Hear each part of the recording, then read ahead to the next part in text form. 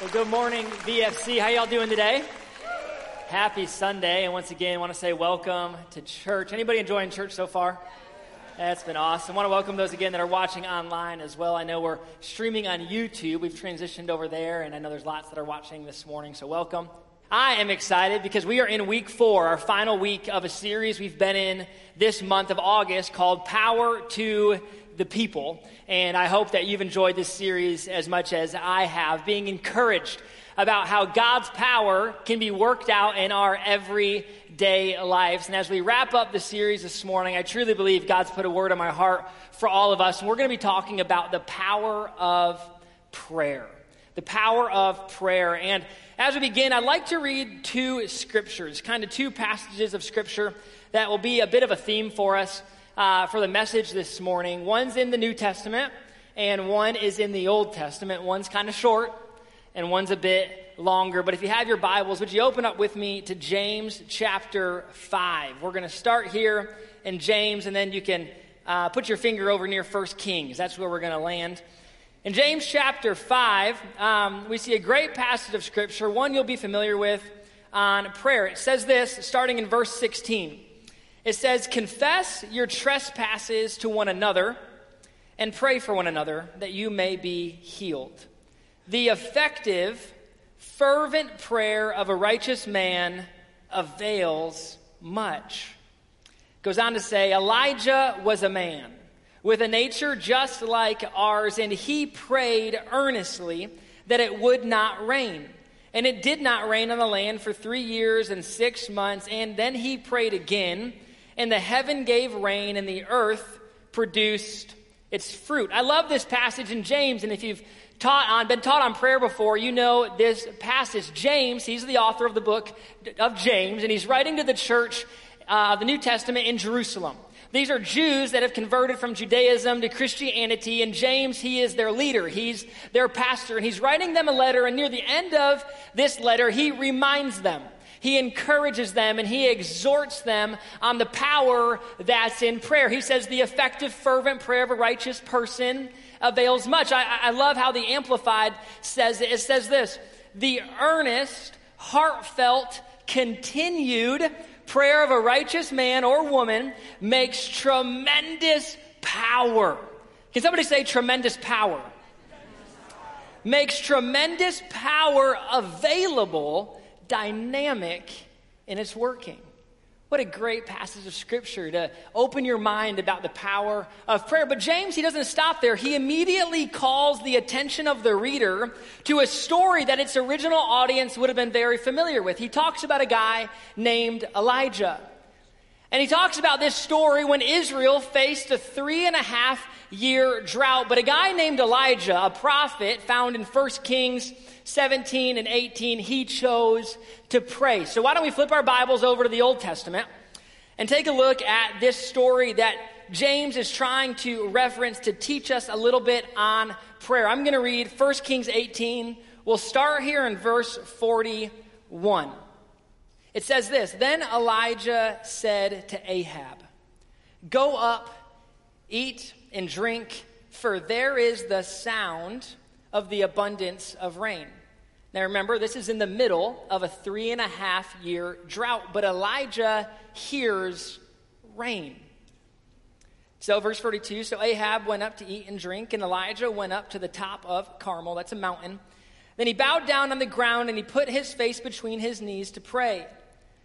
And then he said to his servant, 'Go up now and look towards the sea.' So he went up and looked, and he said, 'There's nothing.' Elijah prayed for rain, and he sent his servant to go look for it. They hadn't seen a cloud for 3.5 years. They hadn't had a drop of rain for 3.5 years. The servant went to look, and he didn't see anything. And then it says 7 times. Everyone say 7 times.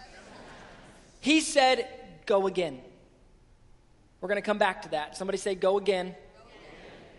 Then verse 44, "Then it came to pass the 7th time that he said, 'There is a cloud, as small as a man's hand, rising out of the sea.' So he said to his servant, 'Go up and say to Ahab the king, prepare your chariot and go down before the rain stops you.' Now it happened in the meantime that the sky became black with clouds and wind, and there was a heavy rain. So Ahab rode away and went to Jezreel. Then the hand of the Lord came upon Elijah, and he girded up his loins, as we all do every day. Just love girding up our loins. And he ran ahead of Ahab to the entrance of Jezreel. This morning, I believe that God has put a message and a word in my heart for you to remind you of the power of prayer.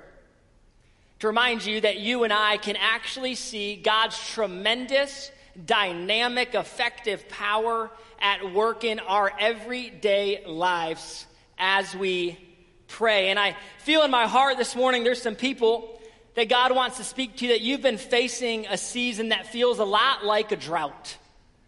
That you find yourself in shoes like Elijah where you could use some rain. You've been frustrated, discouraged, disappointed, questioning where God is at and all the things that you are facing. You've been in need of God's power, and I believe God has asked me this morning to bring his word to you to let you know you should not give up, you should not quit, because there is power when we pray, and he is in heaven. He wants to empower you today.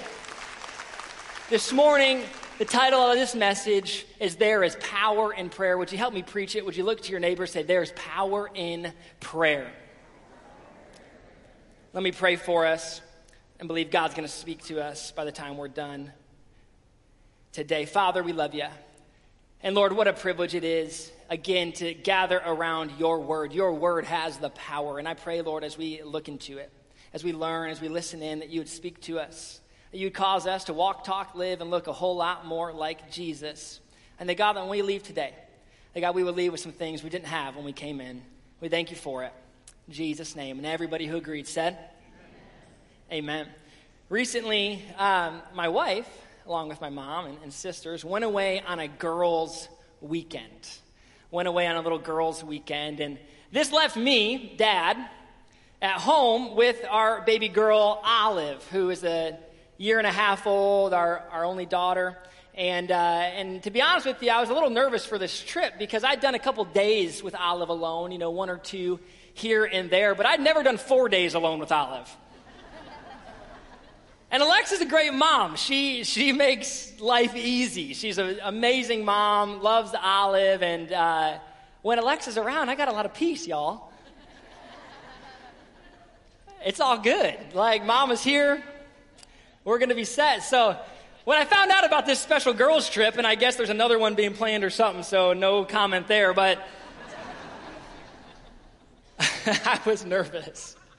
And I was excited for some bonding time, but rightfully so. Kind of the first 4-day stint with me and Olive, I was like, oh, Lord, you better help me. And the thing I know about Olive is she likes to stay busy. So if we can have stuff to do, right?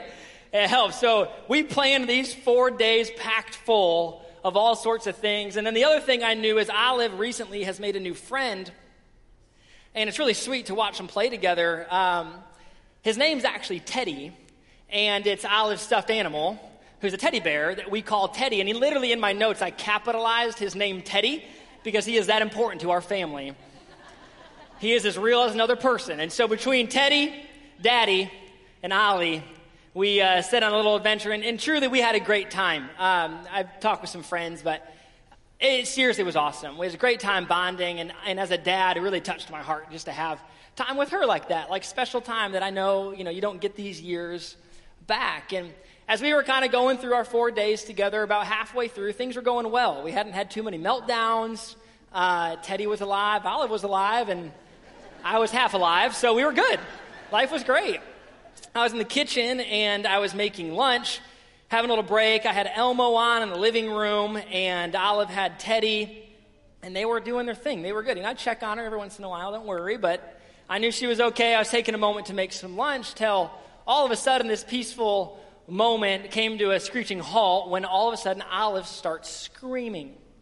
Screaming like she just cut her hand off. Screaming like all of the world is going crazy all around her. And so as any dad would, I threw down my food and I quickly ran to the living room to figure out what was going on. And Olive's on the floor, laying by our couch, screaming. And she's saying, Dada, help me.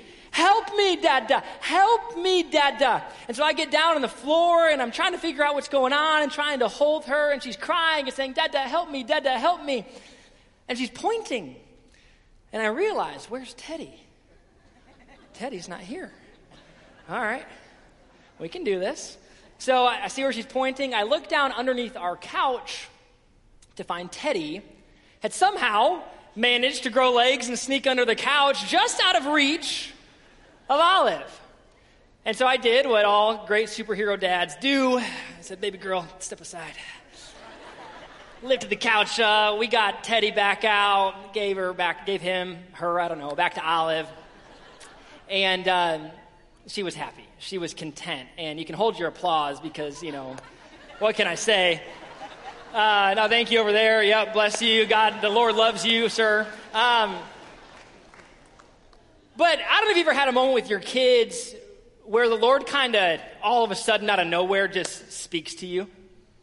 And it's kind of this moment you're not ready for it. You're not in deep prayer. But just on the inside, the Lord kind of gives you a little life lesson. I remember seeing this whole situation play out and just felt on the inside, the Lord whispered to my heart, isn't that a great image of prayer? Sometimes we can overcomplicate prayer.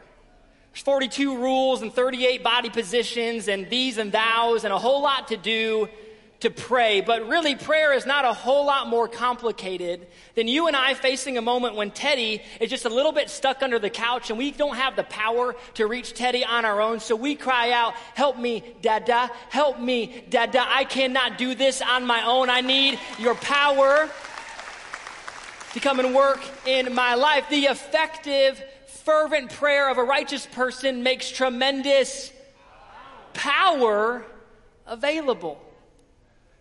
Do you know that God and the issues and things you're walking through in life, He is in heaven and He is just waiting for you to cry out, help me, Dada. And He's going to come with all the power He has to lift whatever couch needs to be moved to work on your behalf. There's power in prayer. This brings us back to our story with Elijah and James in the New Testament, Elijah in the Old, and James, he's teaching us on the power of prayer, and he calls our attention to 1 Kings. He wants us to learn something. How does this prayer thing work? He says, hey, maybe a good example is to look at the story of Elijah. A little context might be helpful. Elijah, he was a prophet for Israel, God's chosen people in the Old Testament. And in 1 Kings 17 and 18 and a little bit beyond, we see the story of Elijah. And at the time in Israel, there was a king named Ahab. We heard of Ahab a little bit earlier. Ahab was married to a gal named Jezebel. Great names for parents who are having kids soon, Ahab and Jezebel. He was married to Jezebel, and these two people, the king and his wife, they were not good people. The Bible actually describes that Ahab, he was evil. Not only did he turn the nation away from God, he actually promoted and forced on Israelites the worship of idols, and in particular, an idol called Baal. Little g God with many other little gods underneath. And under the leadership of Ahab, Israel went to a very, very dark place. And James, he talked about it, right? That Elijah, the prophet, he prayed that there would be no rain. And we see this story play out that Ahab, as a prophet of God, prayed for no rain to bring a drought so God could deal with, this is Old Testament now, God could deal with the idol situation that was taking place. And Elijah, a man with a nature just like us, prayed and the rain ceased. It stopped. And for 3.5 years, they didn't see water, and all the things that happen in droughts took place in their land. And they tried to lean on the gods of Baal, and the prophets of Baal rose up and tried to take care of things, but they didn't have the power to do so because they were little g gods, not our God. And all this climactic scene finishes in 1 Kings 18 when these gods of Baal have kind of a showdown on Mount Carmel with Elijah, the sole prophet of God in Israel. And they have a little battle of whose God is strongest. It's an awesome story. You should check it out this week. But it's give it the kind of the end before the beginning. God kicks butt.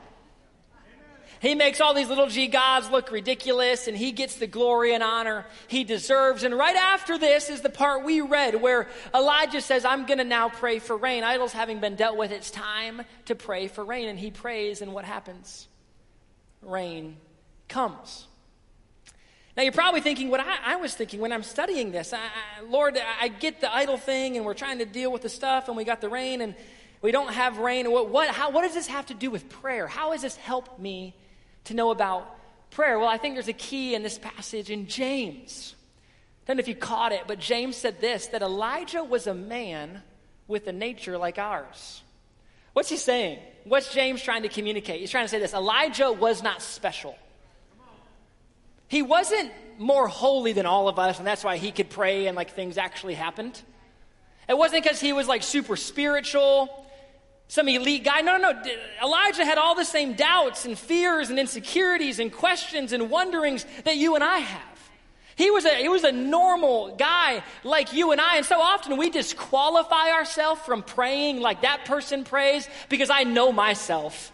And God knows me in private, and he knows the doubts that I've had before, and he's not going to answer my prayers, and I can't pray with boldness because I get why it worked for Elijah, but it isn't going to work for me. But James is halting that, saying we cannot think like that.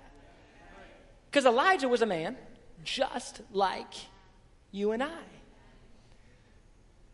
But he prayed. Elijah prayed. You see, there was rain, and then there was no rain. There was no rain, and there is now rain. What's the difference? Was it that God dealt with the idol worship? No.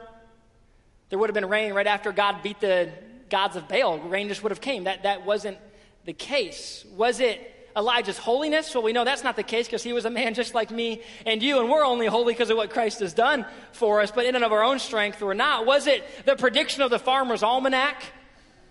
Chucky was reading it for us, giving us all the heads up on the prediction of a 3.5-year drought and it's going to break. No, that wasn't the case. Now, this may be a simple thought this morning for a lot of spiritual people in the room, but the difference between no rain and now rain was a little thing called prayer. That's it. The message ain't a whole lot more complicated this morning. The difference between no rain, a drought going on, and rain coming is prayer. Now, here's the deal. All of us, from the back row to the front row, those watching online on YouTube today, wherever you're watching from, all of us will find ourselves in positions like Elijah where we're dealing with a drought. All of us will find ourselves in positions like Olive where Teddy's stuck. So what's the difference going to be? Is it going to be our effort, our work, our strategy, our ability, our wisdom, our power? Or is it going to be prayer? I feel like today, you mentioned earlier, there's some people who walked in the room and you've been dealing with things for quite some time and you've given all the human effort you know to give. But I think God has brought us here, all of us together in this moment to remind you that the difference, the power, it is actually in prayer. It's time to stop doing it on your own and invite God in to help you to lift the couch and to move it over to the side. So our question this morning, when you experience a drought, however you want to define that in your personal life, will you pray or not? And that's what I want us to study. That's what I want us to look at. For the remainder of our time, I want us to figure out what was James wanting us to see in the story of Elijah and the drought. What can we learn about the power of prayer that we can apply to our lives this week to see God's almighty, dunamis, dynamite-like power actually at work in our personal lives? I want to look at three simple things we can learn from this story with Elijah. And by the time we're done today, I pray you're blessed and that God speaks to you through it. Y'all ready for it? All right, number one. If you're taking notes, first point, first takeaway is this: climb the mountain. Climb the mountain. Can y'all say climb the mountain? If you're watching online, type it in the chat. Climb the mountain. 1 Kings 18:41-42, let's read it one more time. It says, "Then Elijah said to Ahab, 'Go up, eat and drink, for there is the sound of abundance of rain.' So Ahab went up to eat and drink, but Elijah went to the top of Carmel. There he bowed down on the ground and put his face between his knees to pray." The first thing I think we can learn from Elijah about prayer is that we must choose to climb the mountain to pray. We must make a decision to be urged. Notice this, Ahab, the king, the people, the leader of the people. If anybody should have been praying for rain, come on, y'all. Why wasn't Ahab doing it? Well, he didn't. He went up to eat and drink, hoping and wishing, and when what happens was what happens. Whatever happens is what is going to be happens mindset. But Elijah knew, no. There's power in prayer. I prayed once, it stopped. I'm going to pray again, it's going to come. Did you know that God is looking for those who are willing to pray? He's not looking for the best looking. He's not looking for the coolest, the strongest, those who hit the gym at 5 a.m. every day. He's not looking for the ones that are the most popular, the ones who are the most liked. God is on a hunt on earth to get his will in heaven done here through prayers. And he's looking for those who are willing to pray. Who even when everyone else is going to eat and to drink, they will get on their knees and pray. Those who will stand in the gap. It's a simple thought. If we're to experience God's power in prayer, then we must be willing to pray. To open our hearts and our mouths and say, help me, Dad. Help me. So often I think we find ourselves in need. We find ourselves frustrated, facing a challenge, a drought, a giant, a storm, dealing with something in life, and we do everything in our power to fix it. We call all the people we know to call. We make pros and cons lists. We see every doctor and every specialist. We research solutions. And then after all of those things haven't worked, then we pray. We're dealing with a challenge, but we fail to pray. But how many of you know that prayer is not meant to be our last resort? It's actually meant to be our first response. That when we face a challenge, a drought, a teddy that's stuck under a couch, come on, church, will we be people that immediately turn to our Father and say, Lord, I know I could try in my own strength, but what's the point? I've done that before. I'm going to lean on you and pray for you to be at work in my life. Philippians 4:6, it says, be anxious for nothing, but in everything, everyone say everything, by prayer and supplication, with thanksgiving, let your requests be made known to God. His ear is bent low to the voice of a prayer. In everything, let our requests be made known. James chapter 4, just one chapter before our main passage, he says this, where do wars and fights come from among you? Do they not come from your desire for pleasure that war in your members? You lust and you do not have. You murder and covet, but you cannot obtain. You fight and you war. Yet listen to this. You do not have because you do not ask. Years ago, my mom preached a message, it's brilliant, entitled, Get Your Ask in Gear. I love it. Can I encourage you this morning? Maybe you've been navigating some things in life. Get your ask in gear. Start asking. Start praying. Let's be a church. Let's be people who pray. Nothing too small. Nothing too big. He cares about the teddy under the couch, and he cares about the drought going on in some nation. He just wants us to pray, to talk with him, to work with him.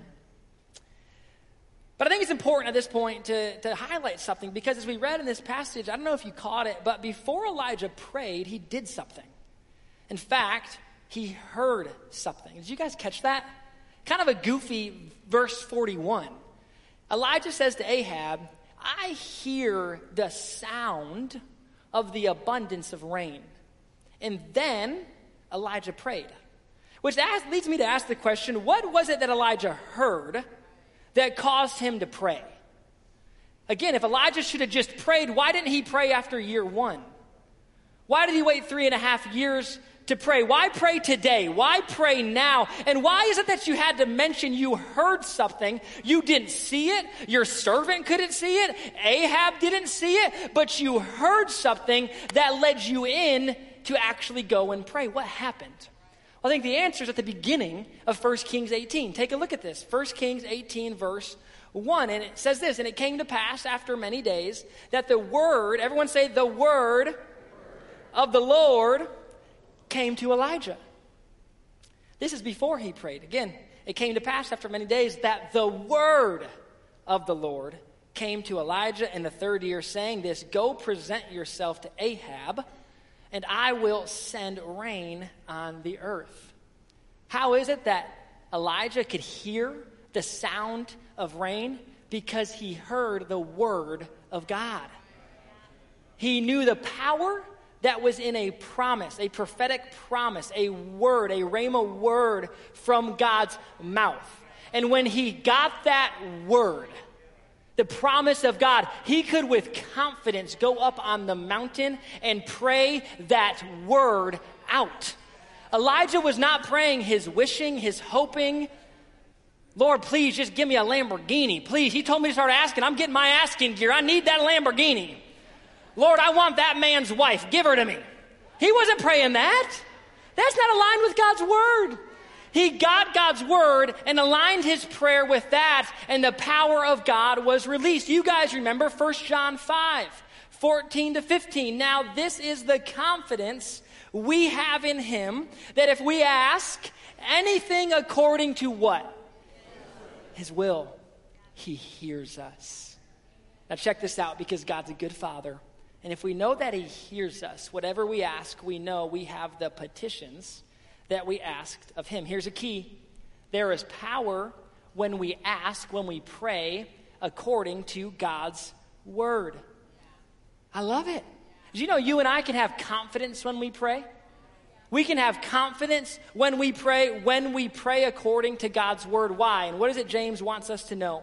How is there effective, tremendous power, all the buzzwords around prayer? Why is that? Because there's power in God's word. It is living and active, sharper than any double-edged sword, piercing the division of soul and spirit, bone and marrow, a discerner of the thoughts and intents of the heart. God's word is alive. It is active. And God said, that which I have promised, I will do. And so when we're facing a situation and we need God's power, we climb to the mountain, we open our word, and we start praying what he has promised us, and power is released. The power's not in the praying, the power's in his word. That's a revelation for somebody in the room. You've been fighting this whole battle wrong and you didn't bring your sword. This week, let's go bring our sword and battle with his word. We got to climb the mountain. Number 2, second thing I think we can learn from Elijah is this: don't stop at 6. Can somebody say, don't stop at 6? I find it interesting that Elijah, he was given a promise, a word from God. Then Elijah went up to the mountain. Ahab was eating and drinking, but Elijah went to pray. But you notice that Elijah did not see results immediately. He had God's word. Elijah prayed. Nothing happened. You remember that? Let's look at it one more time. 1 Kings 18:43-44. Then Elijah said to his servant after he prayed, go up now and look toward the sea. Understanding evaporation and condensation, he figured the clouds are going to come from that direction. So the servant went up and looked, and he said, there's nothing. He said, Elijah, your prayer didn't get answered. I know God promised that. I know you prayed, but it didn't happen. And then 7 times Elijah asked his servant to go again. Go look again. Then it came to pass the 7th time that he said, there is a cloud as small as a man's hand rising out of the sea. Elijah knew God had given him a promise. He was going to cause it to rain. Elijah, he prayed according to that promise. And his servant went once, and he didn't see rain. He went twice. He did not see rain. He went 3 times. He still did not see rain. Not until 7 times did he then see a cloud simply the size of a man's hand. Simply the size of a man's hand. Can you relate to this? Have you ever prayed something according to God's word but got frustrated and discouraged because you didn't see the results? You thought God would do what he said he would do, and you prayed and he did all the right things, and you don't know why it didn't happen according to your timetable. Well, I think this highlights an important point for us, is that we are responsible for the praying, but God is responsible for the timing. He gives his promise. He calls us to pray, but it is on his timing that promise is fulfilled. And so often you and I, we can get a word from God, a promise from God, but if we don't see things change immediately, if we don't see instant results to prayer, we can so quickly throw away our faith. We can let go of the thing that God has spoken. We can get discouraged, frustrated. Maybe even some in the room have been angry with God because the timing didn't take place on that which was best for your schedule. But we're responsible for the praying. He's responsible for the timing. Even this morning, I just feel there's some people in the room that you've been praying and believing God, and you came in discouraged today, frustrated, disappointed, confused because things haven't happened on your timetable. I just feel in my heart to encourage you this morning to not get discouraged. But like Elijah, God's word for you is go again. Don't stop at 6. Don't throw in the towel at 6. Get to 7. Get to 8. Get to 9. Hebrews 6:12 says, imitate those who through faith and, y'all out there, faith and, we don't want to say it because we didn't even like that word. Faith and patience. But that is how you inherit the promise. It's like a good fighter who's got the 1-2 punch. You want to fight in your life, you need some faith, y'all. But you also got to have the hard one of patience. Of patience. Elijah exemplifies for us the importance of standing by faith on God's promises, even when we don't see the results. It's important to note this, though. What the Bible's not saying, now hear this is really important. The Bible did not say Elijah prayed 7 times. Say that again. The Bible did not say Elijah prayed 7 times. It said he sent his servant to go look 7 times, expecting God to do what Elijah prayed. Elijah prayed once. And then he stood like a rock on that faith, not getting discouraged at the fact that there was not a cloud yet. But he said, no, that which God has promised me, he will do. So servant, get your butt back up and go look, because it's just a matter of time. Why is this important? Because how often do you and I meet Christians who think we have to beg God as if he's hard of hearing? Oh, if you just beg him hard enough for long enough, eventually he might do something good for you. No, that's not New Testament God. He's a good father who hears us when we ask according to his will. Did y'all know he heard you when you prayed? And you might be in a season of patience. Well, be patient. Wait. But don't lose your faith. Don't let go of that word. I feel this morning that's a word for you.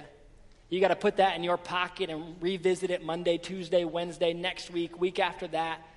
But if God said it, he will do it. There's an old phrase in the Word of Faith camp. God said it, I believe it, that settles it. No room for questions. It takes a little grit, like the Lions this year, y'all. A little bit of grit. Can I give you a quick example? And then we're going to hit point 3 fast. Okay, y'all got to listen fast for me, and then we're going to pray. We're going to deal with some things going on. Does that sound good? Let me give you one example because I think this is important.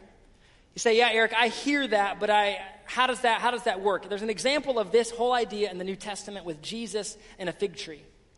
In Mark, and let me get this right, chapter 11, Jesus one morning wakes up and he's walking with his disciples, and he's hungry.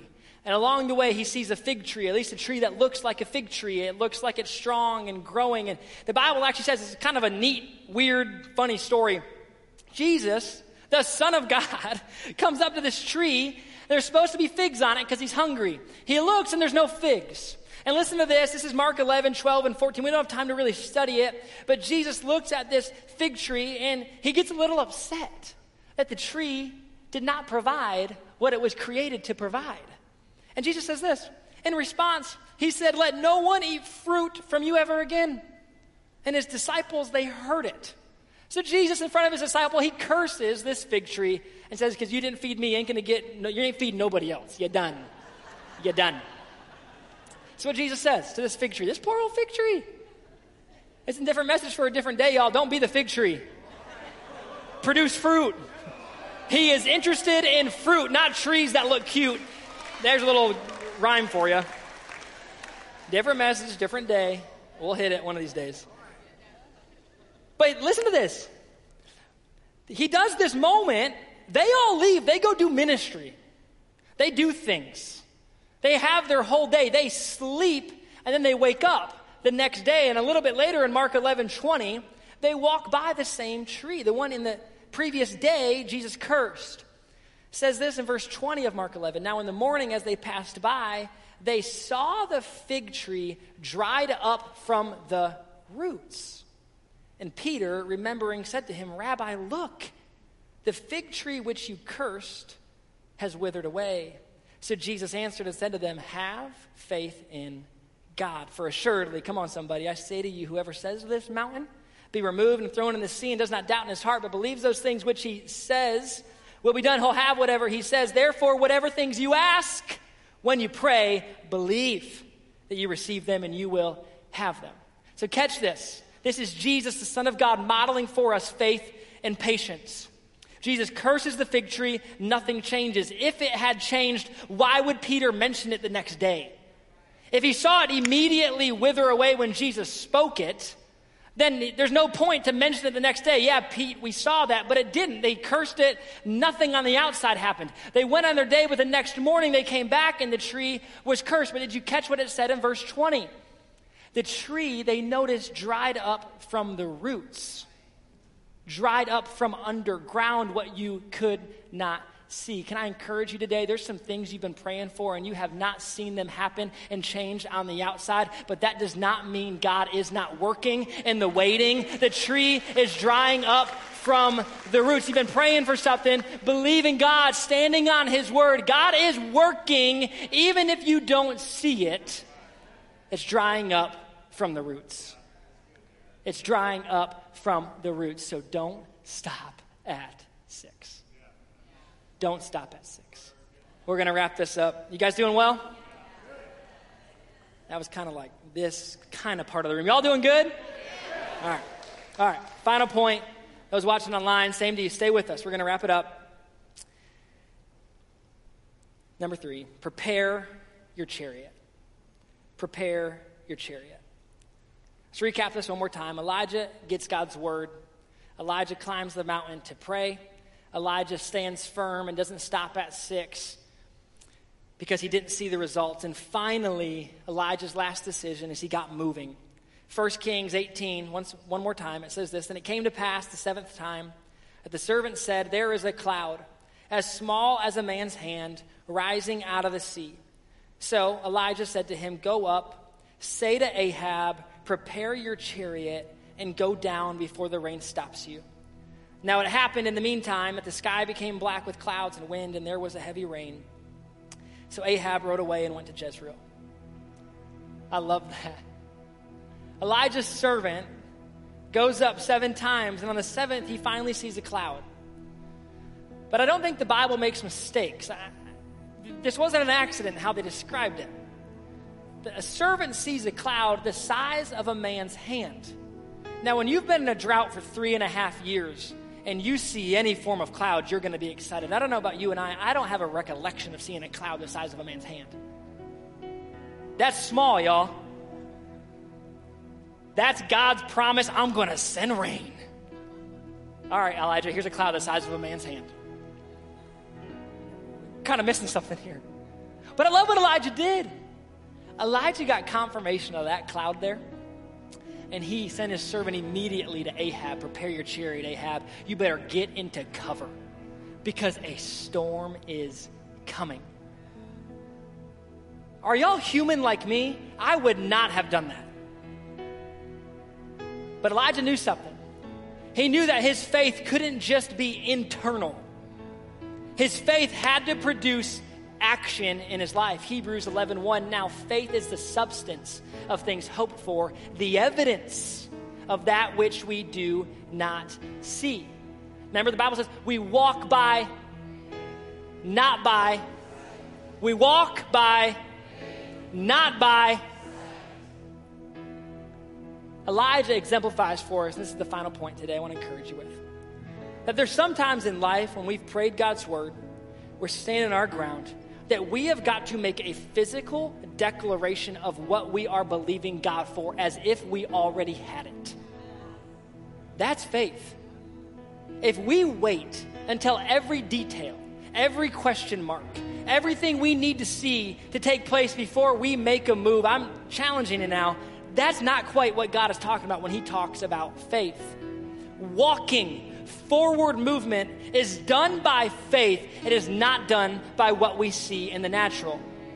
When Alexa and I were preparing to move to Australia to go to Bible college, we had a word in our heart that we were to go, that we were to take some time to train and to invest, and it was a big move for us as a young married couple. And we had a decision to make because we had a lot of challenges with our visas and getting accepted, and it was all last minute. And we had applied for the school, and we hadn't heard back yet. We had applied for visas, but the government was going through things, and we didn't get our visas right away. And we got up till about 2 weeks before we were supposed to move and be there so we could be there on time to start school. But the plane tickets, as you can imagine, to Australia are extremely expensive, and they were only going up higher and higher the closer we got to the date. This is a lot of money for us as a young married couple, deciding we're going to move our lives across the world. We got to buy some expensive plane tickets, but we hadn't been accepted. We didn't even have a visa to be allowed in the country. But we prayed. We knew we were to do it, and so we went ahead and bought plane tickets to fly to a country they would not allow us in, to go to a Bible school they had not told us we were welcome to yet. We did it by faith. 2 weeks goes by. I kid you not. The day before, we're scheduled to drive to Chicago and to get on an airplane to fly to Australia. We still were not approved with our visa or as students in the school. The day before, our visas got approved and we got accepted into the school. Sometimes you got to make some outward decisions that are in alignment with what you are believing God for. I just feel, and as we close, the worship team can come. As some of you have been praying and waiting for every detail to come to place before making a move, but the life of faith requires we start walking by what we believe rather than by what we see. So it's time, somebody in the room, it's time to make a move. It's time to go buy the crib because the baby is coming. It's time to sign up for the run because your health is coming back. It is time to apply for the job because God's favor is all over you and he will do in you what he could not do for someone else. It's time to buy a Bible and engrave your child's name on it who is far from God because that child is coming on home. It is time to make a decision, a move that is in alignment with what we've prayed for. James 5, the effective fervent prayer of a righteous person avails much. So as we close this morning, my question for you is what's going on in your life because it's time to pray. Maybe for you, it's just time to run to the mountain and start praying. Maybe for you, it's time to understand God's will, God's promise, to stand on it and lean into it and trust that he will fulfill the word he has given you. Maybe for you, it's a moment this morning to remind yourself to not stop at 6, but to re-engage your faith like a rock on your feet, to stand and say, I will not be moved by what I see, but I will believe what God has said unto me. Maybe for you this morning, it's time to make a move. I don't know what's going on in your life. I don't know what's going on in your world. With every head bowed, every eye closed. If there's something in your life that you've been dealing with, something that's been in front of you, a giant, a wall, a storm, a teddy under the bed, and today you're ready to engage your faith. Today you're ready to see the power of God at work in our prayer, and you want to take a hold of one of these things, would you shoot your hand to heaven and say, yep, that's me. I got something going on. Today I'm going to pray. Today I want to pray. There's hands up all over the room. Today I'm going to pray. I want to pray for you. I want to hook my faith up with you. I want to draw a line in the sand with you this morning. You'll experience God's power as you pray according to his word. Let's pray right now. Father, I thank you for each person with their hand in the air.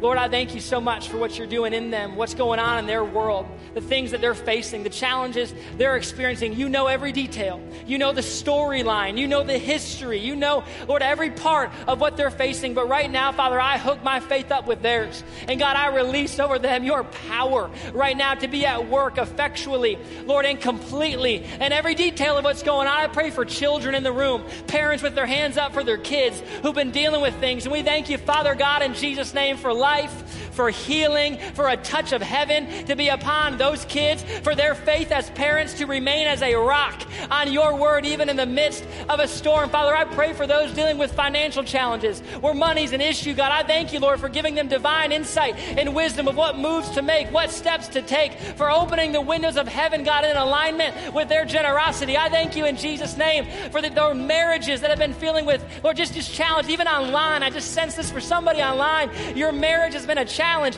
Things are not looking good, but that right now in Jesus' name, Lord, just the healing balm of the Holy Spirit would cover the wounds that have taken place in that marriage, that humility will be your portion, that repentance and forgiveness and it coming back together in that marriage, that the enemy will not have his way, but Father, you'll bring them back. I thank you in Jesus' name for the power of God released, and even more so, Lord, not my prayer, but theirs. I pray as we go into this week that they would be encouraged, strengthened, and kept by your word in prayer this week and in the weeks to come to see your power at work. We thank you for it. And it's in Jesus' name we pray. And everybody who agreed said, amen. Amen. Y'all received that this morning? Well, if it hasn't been clear, I'll leave you with one last thought.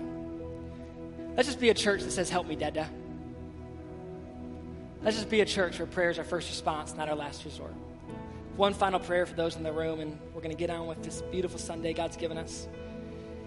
If you're here this morning, all the way around, maybe you're online, and Jesus Christ, he's not the Lord of your life. Maybe you know about him, maybe you don't. Maybe it's your first time in church, maybe it's your 100th time in church, but if today you're listening and you don't know Jesus, you're not following him, you're not walking in his way, then as we close service this morning, I want to invite you to pray a prayer with me that I'll lead us in. The whole church is going to pray it together, to make Jesus the Lord of your life. No better decision you can make than to make him your Lord and receive his forgiveness, his love, the hope of eternity in heaven, and heaven here on earth in him. With every head bowed and eyes closed just for a moment. If that's you this morning and you said, Eric, you know what? I don't have a personal relationship with Jesus, but today God's been speaking to me, and today I'm going to make a decision to do what the Bible says, to confess with my mouth and believe in my heart that Jesus is Lord, and I want to pray this with you. And I just want to invite you on the count of 3 just to lift your hand to heaven. If you're watching online, you can type it in the chat. Say, that's me. I'm praying that prayer. Today's my day. I'm drawing a line in the sand. If that's you this morning, I already believe God's been speaking to you. 1, 2, 3. Would you lift your hand up? Just you, me, and the Lord. I see a hand going up right there in the middle, a couple other hands going up all around. God's faithful. See hands? Yep, many hands. Church family, can we pray this together? Those who raise their hand, if you raise your hand online, pray this with us. And God's going to do what only he can do and bring the power of his forgiveness, love, and acceptance to your soul. Let's all say, dear Lord Jesus, thank you for loving me. Thank you for dying for me. And right now, I confess with my mouth and I believe in my heart that Jesus is my Lord. And from this day forward, I choose to follow you. In Jesus' name, amen. Amen. Praise the Lord. Come on, church. Can we put our hands together and congratulate those that prayed?